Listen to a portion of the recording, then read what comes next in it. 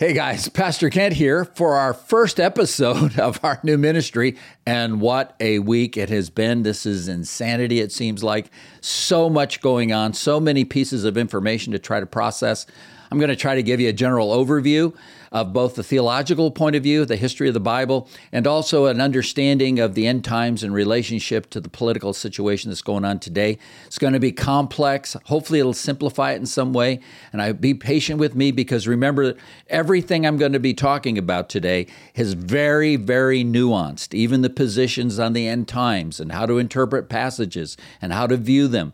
There are multiple different interpretations and nuanced understandings of these things that are held by really wonderful Christian men and women who are scholars, and they haven't gotten to a complete resolution that's, I would call, a complete consensus. They fall into multiple camps. We'll talk about that during today's episode.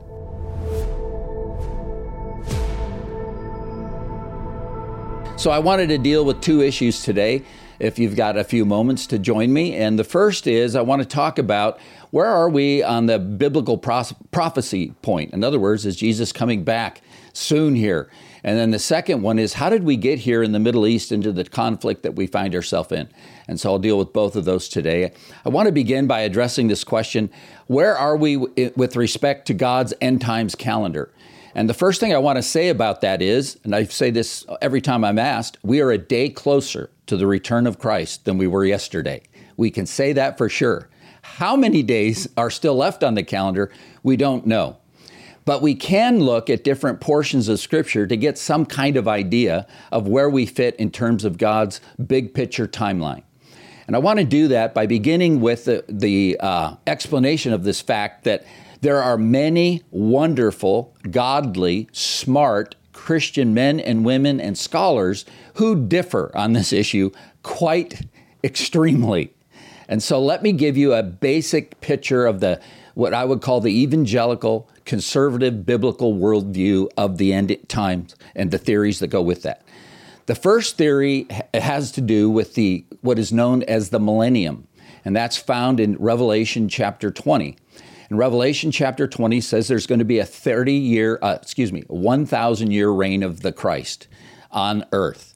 And the view of that determines how you understand the end times prophecies together. And so there's a number of views. The first view, which is the oldest view, or one of the oldest views, or certainly the most popular, let's say it that way, because there's even debating over which one's the oldest, and I don't want to get into all of that. And the people who hold that are Roman Catholics in general, Presbyterians generally speaking.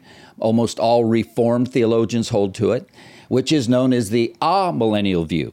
In other words, that 1,000-year reign of Christ spoken of in the book of Revelation is to be taken as a figurative number. In other words, it's not exactly 1,000 years. It's a figure for a long period of time, a beautiful time. And they would call this a fulfilled or actualized millennium. And they would say that we're in it now, that it started after the resurrection of Christ. And they would basically make that equivalent to the church age. And the way they would look at that is they would say that the second coming of Christ and what we know as the rapture is the same event. And it ends the present time period we're in, or the time of the church. They call it a realized millennium. And their idea is basically based on the passage in Luke where Jesus said, the kingdom of God is within you. And so they say, there it is. It's meant to be spiritual. It's meant to be something that happens internally in us. And then Christ will come back. They believe that. But he'll come back to establish his throne. I have to use the terminology correctly because there's another view.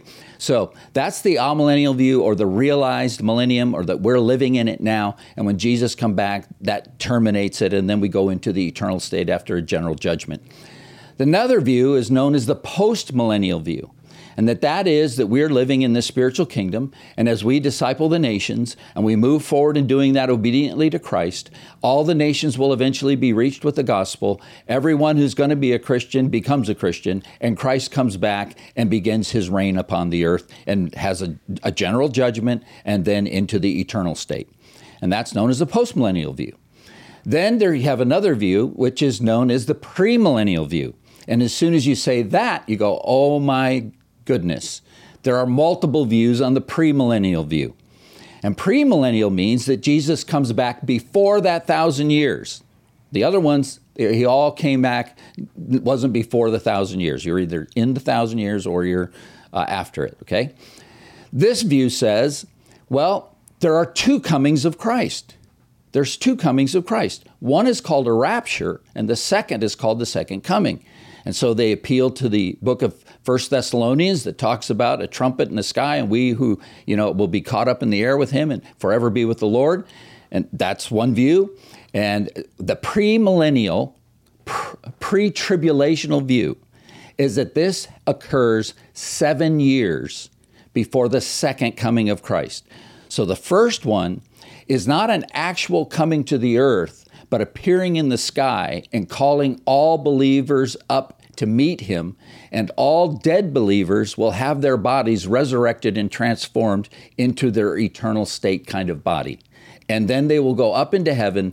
And generally speaking, again, everyone has nuanced theories on this, but that's where the wedding feast of the Lamb takes place for 7 years, while tremendous chaos occurs on the earth known as the Great Tribulation, or the time of Israel, Jacob's trouble.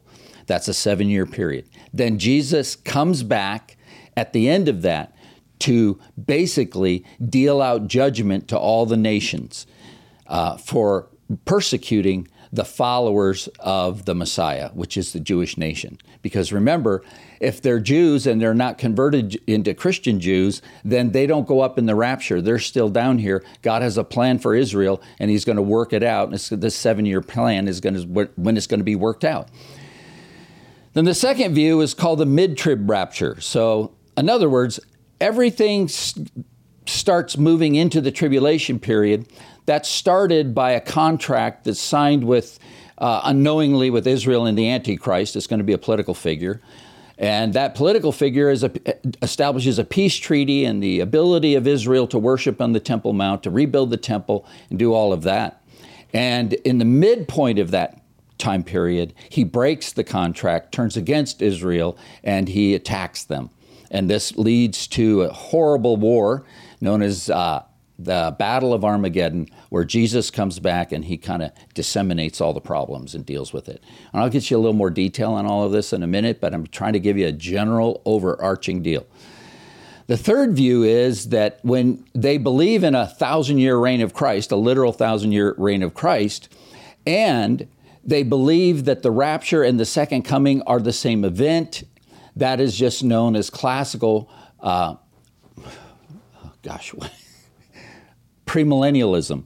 And it effectively becomes almost postmillennialism, except for the difference is the postmillennial believes the world's going to get better and better until Jesus comes back, because we fulfilled all the commands that he asked us to fulfill in disseminating the gospel, whereas the premillennial believes that you're going to have wars and rumors of wars and Jesus comes back. But that's really not much difference between classical premillennial and postmillennialism. And if you guys hold very true to one of those and I offended you, I understand I have, because I've nuanced it and I'm not getting into all the crazy details because there's whole books written on this stuff. I'm just trying to give a general overview. So the question is, when will Jesus comes back? Every one of those theories on the end times believes that Jesus is coming back. That's unequivocal. Every genuine Christian believes that. Bible-believing Christian believes that. So what are the signs of his second coming? There are no signs to his rapture. Even the premillennial guys believe that. So what are they? So I want to take you to a few passages that give you a description of this. The first one is Zechariah chapter 12, which we have the promise given to the nation of Israel that there is a future for them, and this is how it's going to unfold.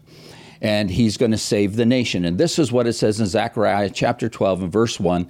The burden of the word of the Lord, and all caps Lord means Yahweh. So he's talking about the God we worship, Yahweh. The burden of the word of the Lord concerning Israel. In other words, here's the prophecy concerning Israel, the people of Israel.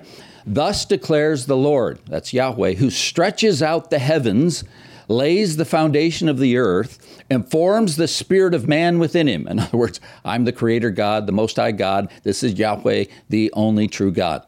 Behold, verse 2, I'm going to make Jerusalem a cup that causes reeling to all the peoples around.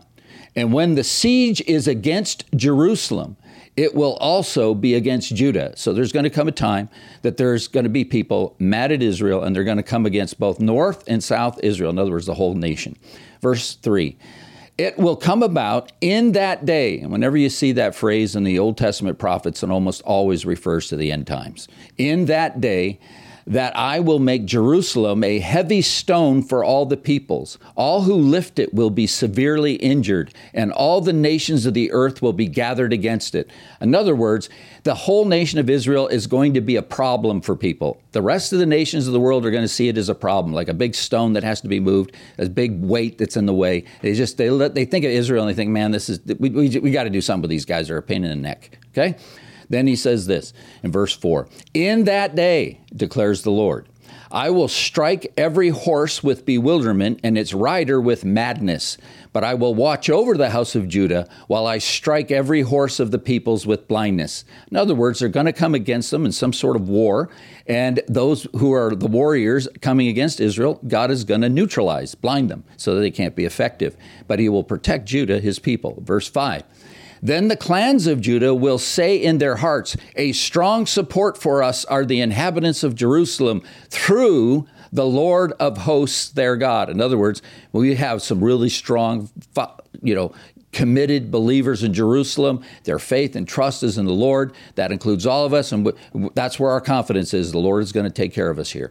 Verse 6, in that day I will make the clans of Judah like a fire pot amongst the pieces of wood and a flaming torch among the sheaves, so that they will consume on the right hand and on the left all the surrounding peoples, while the inhabitants of Jerusalem again dwell on their own sites in Jerusalem. In other words, when these guys come against them, they're going to defeat them because it's going to be like a blowtorch. It's going to wipe out those armies, and they're going to be able to really enjoy living in the city again. Verse 7, the Lord will also save the tents of Judah first, that's the outskirts of Jerusalem, so that the glory of the house of David and the glory of the inhabitants of Jerusalem will not be magnified above Judah. In other words, we're going to be seen as all one nation. In that day, the Lord will defend the inhabitants of Jerusalem, and the one who is feeble among them in that day will be like David, and the house of David will be like God, like the angel of the Lord before them. Isn't that interesting? Who is the angel of the Lord? The angel of the Lord is Jesus Christ. So it'll be as though Jesus is right there among them. And in that day, I will set about to destroy all the nations that come against Jerusalem. And then verse 10, I will pour out on the house of David and on the inheritance of Jerusalem the spirit of grace and of supplication, so that they will look on me, whom they have pierced, and will mourn for him as one mourns for an only son, and they will weep bitterly over him like the bitter weeping of the firstborn. What he's saying is, this is when Jesus comes back to protect them. That's what it's all about. And that's why it says it's like the day the angel of the Lord. It is the Messiah will come and save them. So when you look at that and you see that everything that's going on in that particular prophecy, that's how this thing ends. But what is the condition of that's going on earth? Well, obviously something's happened that's got the whole world mad at Israel, and they're coming to try to wipe them out, and God's going to protect them. Okay, now let's go to another passage, Ezekiel chapter 38. Which is another famous passage, and lots of different opinions on it. And I'll try to give the general overview is my whole goal here. Ezekiel chapter 38. Here we go. It says this in verse 1. And the word of the Lord came to me, saying, Son of man, set your face towards Gog, the land of Magog, the prince of Rosh, Meshech, and Tubal, and prophesy against him. Now in verse 2, some people think that Rosh refers to Russia. It actually doesn't. Rosh is a Hebrew word that refers to chief or most important one. And that's why you have like Rosh Hashanah and things like that. That's what the word refers to. It's never used in the Old Testament to refer to a individual people group. It's like saying the chief. And so if you're going to read this with the proper understanding, what this is saying is that set your face towards Gog and the land of Magog, which is basically, we know, Turkey-ish. And the prince of Rosh, that means the chief prince of Meshech and Tubal, and prophesy against them.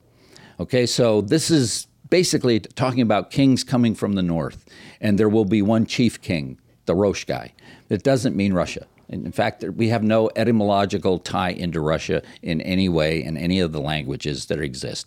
So if you're thinking it's Russia, that's not the point. It may be Russia, but that's not what that verse is saying. Right? He may be part of the alliance from the north. Verse 3, and say, thus says the Lord God, behold, I am against you, O Gog, prince of Rosh, Meshech, and Tubal. I will turn you about and put hooks in your jaws, and I will bring you out and all your army, horses and horsemen, all of them splendidly attired, a great company with a buckler and shield, all of them wielding swords. Persia. Well, that's the east. So you have the guys from the north. Now you have the guys for the east, Persia. Ethiopia, by the way, that's present-day Iran, Persia is. Ethiopia is basically below Egypt, so it's that southern area. Put with them, all of them, with shield and helmet. And then verse 6, Gomer with all its troops, Beth Togarmah, and the remote parts of the north with all its troops, many peoples with you. So now we have them being mentioned specifically in the north more. And be prepared and prepare yourself, you and your companies that are assembled about you, and be a guard for them. After many days you will be summoned. In the later years you will come into the land that is, and this is important, restored from the sword. So these great nations that are going to come against Israel are going to come when Israel is in the latter times and their land has been restored to them and there's no fighting. There's no swords. No one has swords out. I don't think we can really describe what's happening in Israel like no swords out. They've been fighting every day. They've been there since 1940s. Excuse me. Let's continue. Whose inhabitants have been gathered from many nations to the mountains of Israel, which have been a continual waste. So they used to be terrible, but now they're flourishing. But its people were brought out from the nations, and they are living securely, all of them. I don't think you can describe Israel as living in security right now. You will go up, you will come like a storm, you will be like a cloud covering the land, you and your troops and many peoples with you. Thus says the Lord God, it will come about on that day that thoughts will come into your mind, and you will devise an evil plan, and you will say, I will go up against the land of the unwalled villages. Another description of what's in Israel. So these other guys are going to say, they don't have any protection. They don't even have walls around their cities anymore. They're living in open peace everywhere. Now's our chance. And so this evil thought is going to come into their head. Now, where did that evil thought come from? Perhaps the Antichrist, maybe? The spirit of Satan himself, right? I will go against those who are at rest, that live securely, all of them living without walls and having no bars or gates. And what's the purpose? To capture spoil, to seize plunder, to turn your hand against the waste places which are now inhabited, and against the people who are gathered from the nations, who have acquired cattle and goods, who live at the center of the world.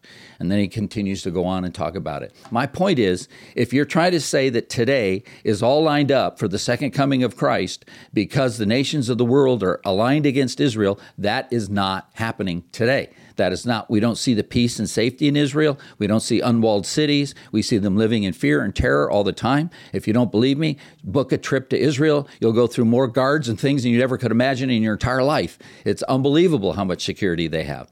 And that's why it's so shocking that this war that's taking place with Hamas right now was actually to have some effectiveness, because it had to be a very seriously planned war to get through all the security measures that they have out there.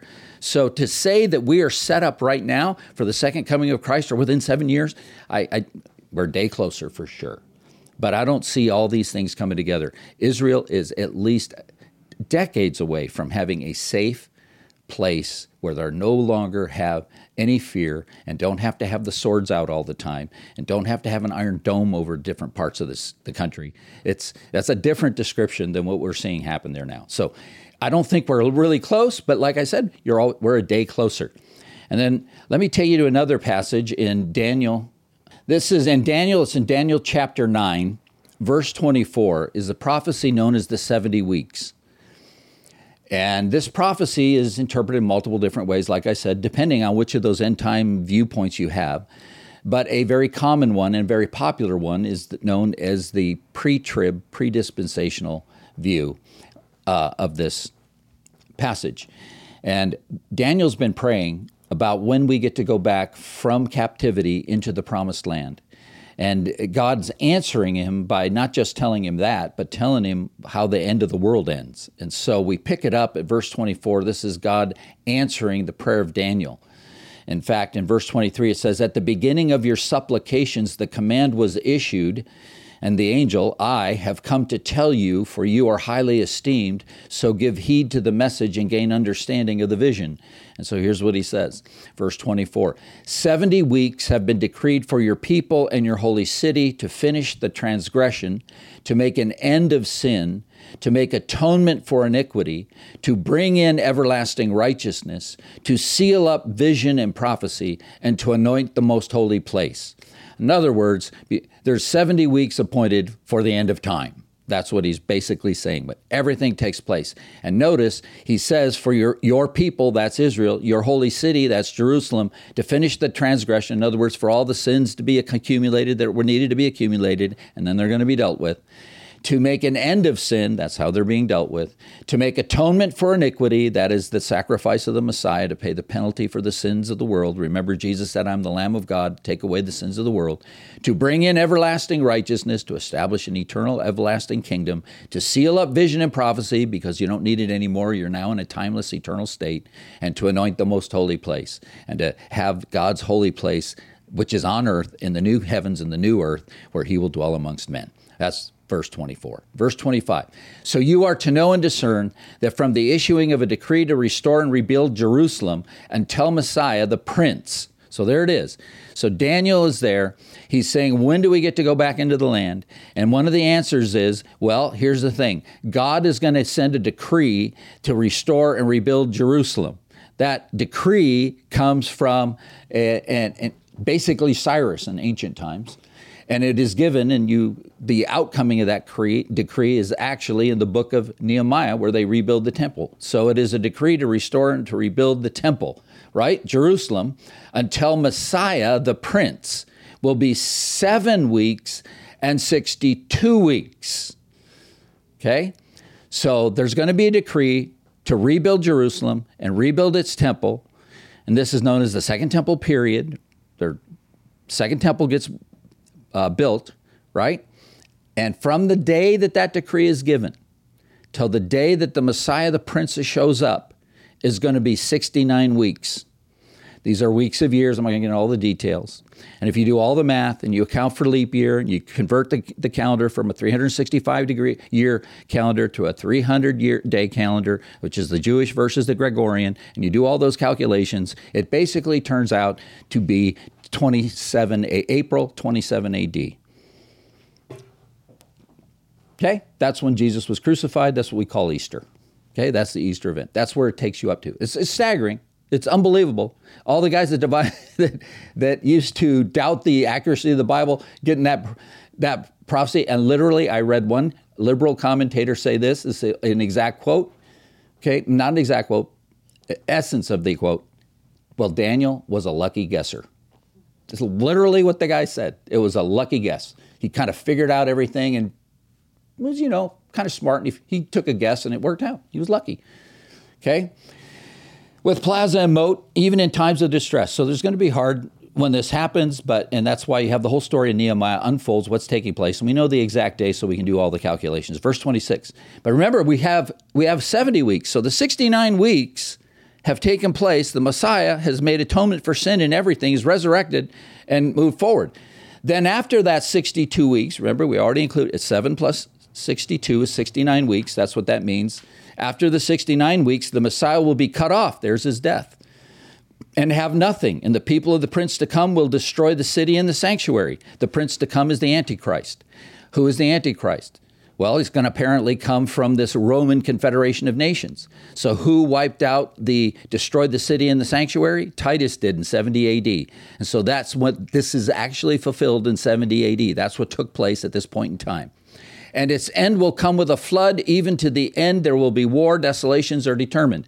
The flood is a euphemism. It's a metaphor for lots of wars and problems and troubles. Because when a flood comes, everybody's in trouble. And that's the idea. There's going to be trouble from that day forward in that area. Hello? And you see what's happening? So Israel was in the land there. They had their temple going. It was under the jurisdiction of the Romans, but they had a pretty lot of freedom going on. And they were living in that land pleasantly. But then they got wiped out by Titus.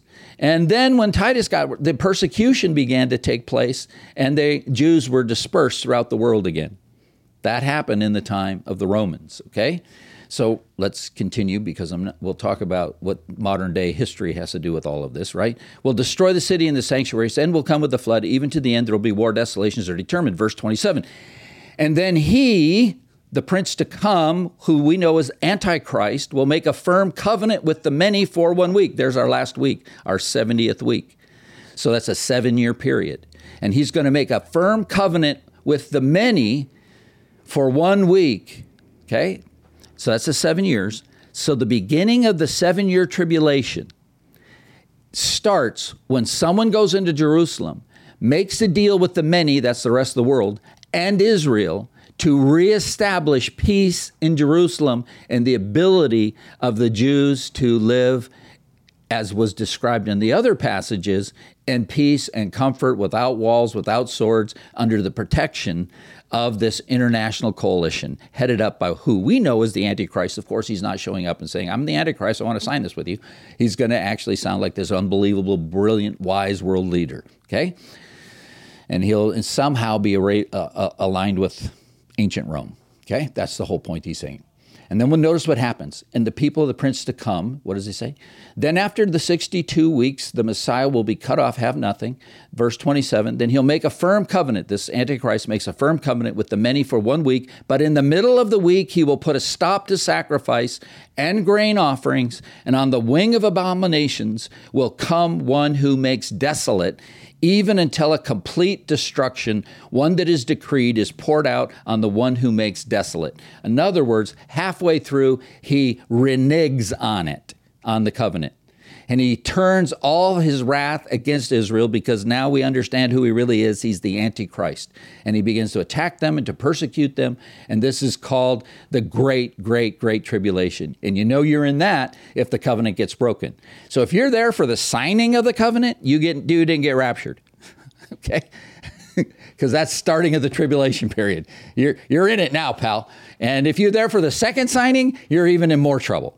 And that's this 7-year period, the last 7 years of human history. This 7-year period ends, which is the second 3.5 years of that 7-year period. It ends when Jesus comes back, because all of the nations of the world are gathered against the Israeli people to finally put an end to this rock, this burden, this stone around their neck that is talked about in the other prophecies. They see it as a problem. Israel's a problem. We got to get rid of them.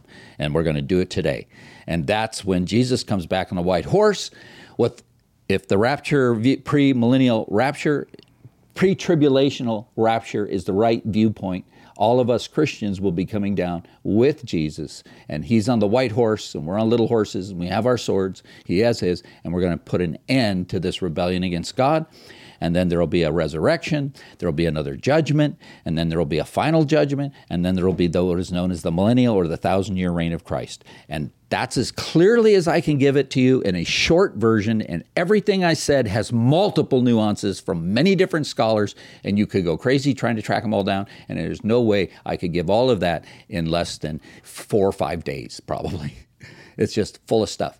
That's how the end times fold out. That's how all this comes together. So, answer question number 1. Are we close to the second coming? I don't see it, because I don't see the people living in peace and safety and everybody getting along. I don't see any world leaders giving everybody together. They're being attacked all the time. So, are we closer? Absolutely, we're closer. And things could happen really fast. But right now, I don't see it that clearly. I think that we have a ways to go. Another reason I believe there's ways to go is because Jesus said that before he comes again, everybody in the world will have an opportunity to hear the gospel. And we know there are multiple language groups throughout the world that do not have access to the gospel. And so that also is another reason why I don't think we're positioned well. And I know it used to take 20 years to translate the gospel into a new language that hasn't been fully developed. Well, now it's probably 3 or 4 with what we have with the computer, so it can move a lot faster. And that's what Wycliffe Bible translators and other guys are doing around the world. But still, that has to occur. But like I said, we're closer. But and the persecution and the war that you're seeing going on in Jerusalem today is nothing compared to what happened in Nazi Germany to the Jews. There's 1,000 Jews were brutally massacred in whatever way you want to define it. It's really horrible and wicked. But there were 6 million that took place in Nazi Germany.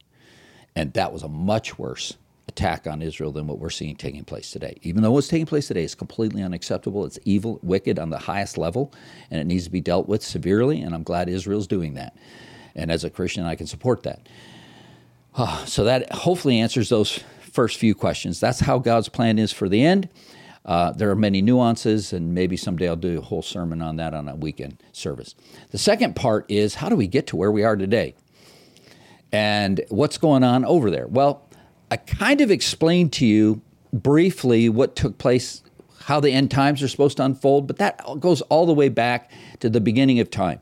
So in the garden, Adam and Eve sin against God as they take the advice or the counsel or the trickery of the snake, known as the Nakash, which is honestly an antichrist figure. It's a supernatural being that lived in the garden with Adam and Eve.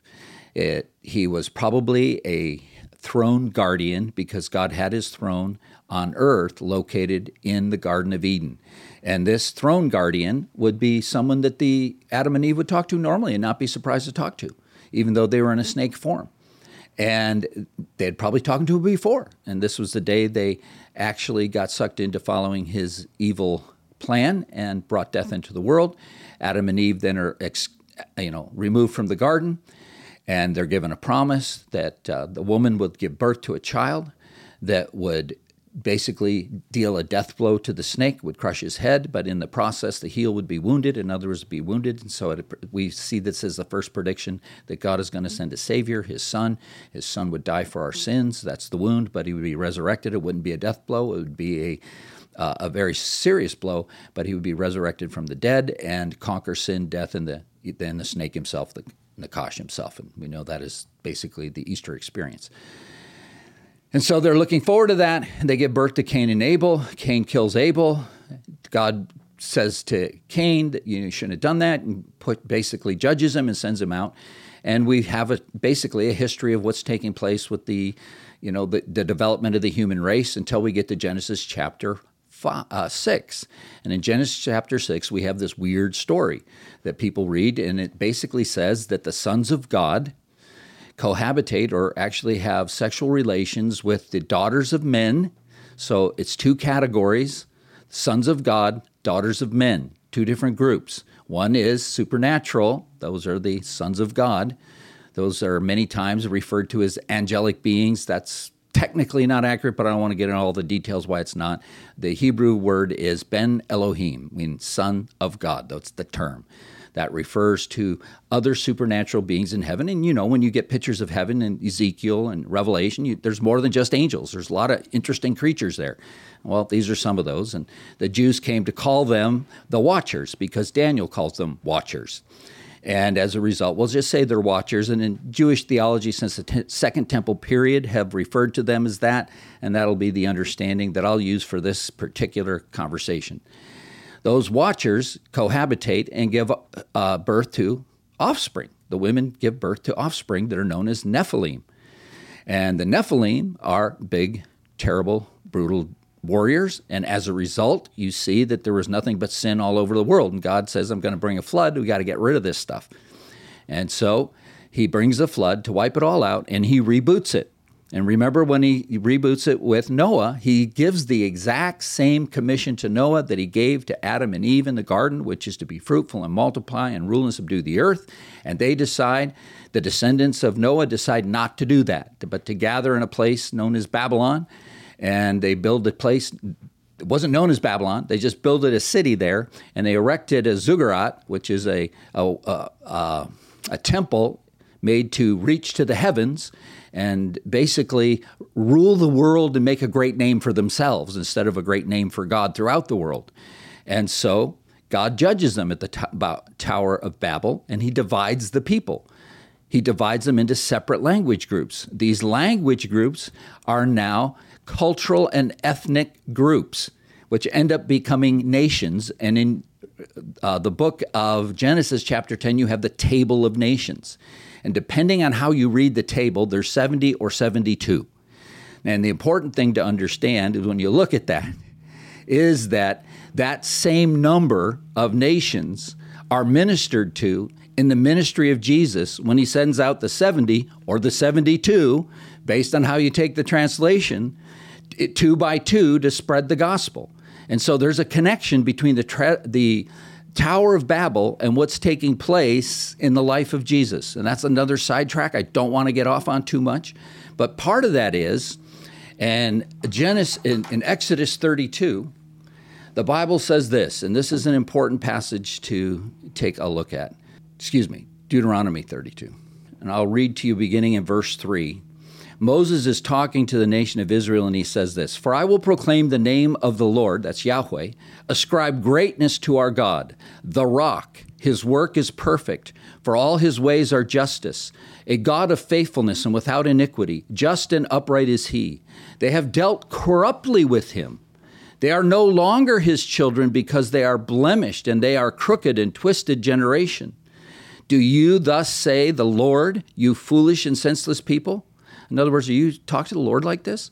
"Is not he your father who created you, who made you and established you?" So Moses is talking to the nation of Israel as they're coming out of Egypt. They're going into the promised land, and he's talking to them about their attitude towards their God.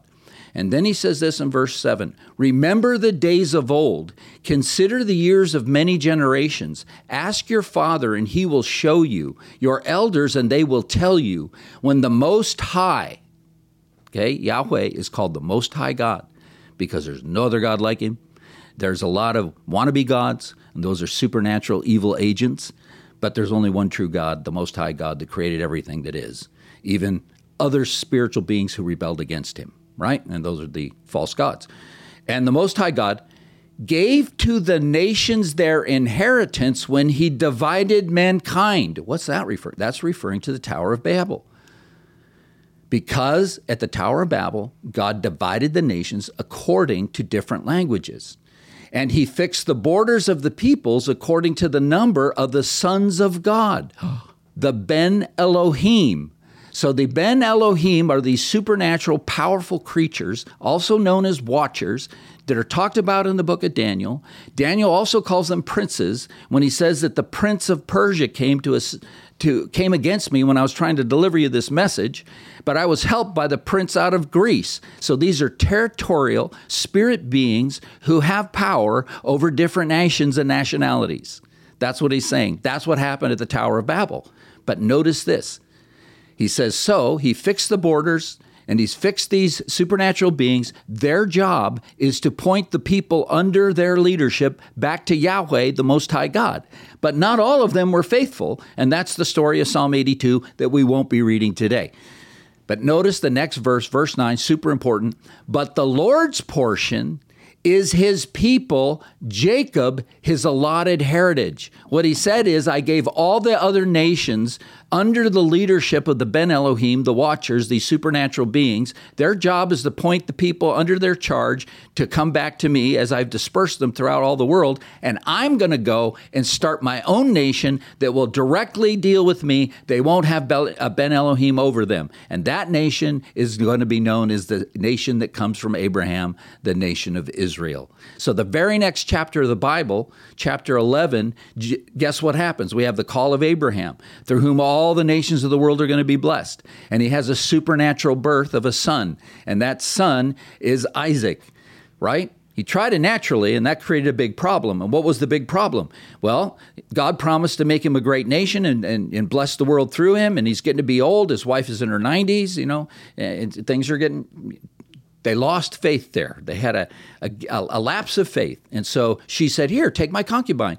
In other words, commit adultery, and I'm okay with it. And so they did. And out comes Ishmael. Well, God said, Ishmael is a child of Abraham, and I love Abraham, and I love him. But he doesn't get the promise. I made you a promise. And the promise is going to come through the supernaturally born child, which is going to come through you. And his name will be Isaac, right? So Ishmael's kicked out. But the Bible says he'll be kind of a wild donkey of a man, and that he'll live in tents and go throughout the desert. And that's what are known as the Arab nations today. And even Muslims, when they trace their roots back to Abraham, I don't know how accurate their root tracing is, but they claim that they're descendants of Ishmael. And so, yeah, they're meeting what you're seeing in Israel, in that part of the world. They live in tents, they're tribal peoples, and they're trying to build cities, but historically they've always been tribal wanderers. And those are the descendants of Ishmael. And then the blessed ones are the ones of God's own allotted heritage. Yahweh's allotted heritage is Israel. The son of Isaac has his son Jacob. Jacob wrestles with an angel, changes his name to Israel, means prince with God, has 12 sons. The 12 sons are known as 12 tribes of Israel. They go down into Egypt. They form a nation. While they're there, they're persecuted. God delivers them, gives them the 10 commandments, and says, these are the building blocks of a great nation. Now I want you to go into the promised land. And they get up to the promised land. They go, uh-oh, there's all kinds of problems here. There's these giant guys. We look like grasshoppers. And guess what? They're the Anakim. They're related to the Anakim. And the Anakim are related to the Rephaim, and the Rephaim are related to the Nephilim, these monsters that came out in Genesis chapter 6. So God says there's certain nations and groups, when you go into this promised land, just work with them. You don't have any problems. But these other ones, and they're all ones who have Anakim, Rephaim in them, you have to destroy them utterly, completely, and totally. And that's why God is justifying them. Why? These are demonically inspired human race mixes that have to be eliminated. That's why there's these monsters, and they're so big and tall and vicious, and they, since they are the spawn of the evil one, God's arch enemy, known as the dragon, right, in the Bible. We'll just call him the Antichrist, to make it as simple as I can. Their job is to destroy God's people, to destroy Israel. That's who he's after. And so God said, we can't have these guys. And so they go into the promised land, and they have these battles, and you hear all about them, and some of them, they wipe out the whole city, and others. But at the end of the life of Caleb and Joshua admits in the end of his book that he didn't kill them all, and that they needed to be taken out still. And in the book of Judges, you have the fact that, guess what? They're warring back and forth with all these people that are living in the area, until basically David shows up, and he kills a giant. Oh, by the way, the Greek translation of the Old Testament translates the Nephilim giants. So we know that there's a relationship there. And there's other reasons why. I'm not going to get into all that. But the point is, he kills Goliath, which puts an end to the remaining Nephilim in the land so that they could live freely. And he was Goliath of Gath. And where is Gath? Oh, my goodness. It's in the Gaza Strip area. It's on the coast. Isn't this an interesting coincidence? He wipes it out. He establishes the kingdom. God blesses him because he is the archetypical ideal king, and he is a picture, a human flawed picture of what the perfect king, Messiah, Jesus, would be one day. And so his kingdom is blessed, and God says he's going to establish his kingdom for eternity and all of that. Then we have what? The nation splits apart because Solomon decides not to be obedient to God, and it's split between north and south. Eventually, the northern 10 tribes end up rebelling against God even further and are taken away into captivity into Assyria and have kind of dissipated from there. No one really knows what happened to them from there. And then a few generations later, even the southern kingdom eventually falls under God's judgment because they turn their back on God, and God disciplines them by sending them out of the promised land. So Judea and Jerusalem are now abandoned and taken over by the Babylonians. So they were taken into captivity in Babylon. While they were there, God did tell them it was going to be a 70-year captivity. And so Daniel is calculating the 70 years are coming up pretty close. So when are we going to get there? And boom, there you have the passage in Daniel I just read to you about how the end times unfold. So in other words, they're going to rebuild the temple. They're going to inhabit the temple. They're going to be there for a while. And they stayed there all the way up basically to the time of the building of Herod's temple and the time of the Romans in the first century when Christ appeared and fulfilled the prophecy that were predicted of him, was crucified, died, went down into Hades, proclaimed his victory over the demonic spirits that were down there, ascended into heaven, is seated at the right hand of God the Father, awaiting his second coming. And that's the time period we're in now. Then the Romans come in, they wipe out Jerusalem, they wipe out Israel, and they're dispersed into all the different countries of the world known as the Great Diaspora. And that lasted until basically right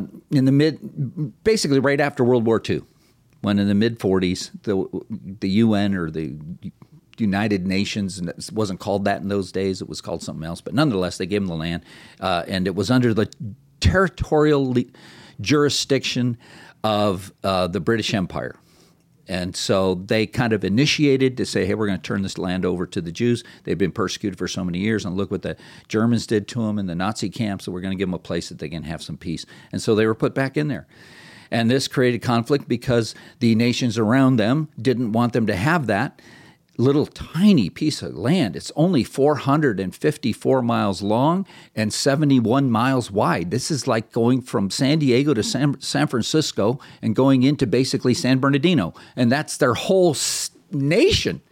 And you got Saudi Arabia that's nearly the size of the United States. It's unbelievable how they fight over this little strip. It's because why? Because the people who live there have a demonic spirit insinuated into them that they want. It's not good enough to live alongside with, even though they don't agree with them.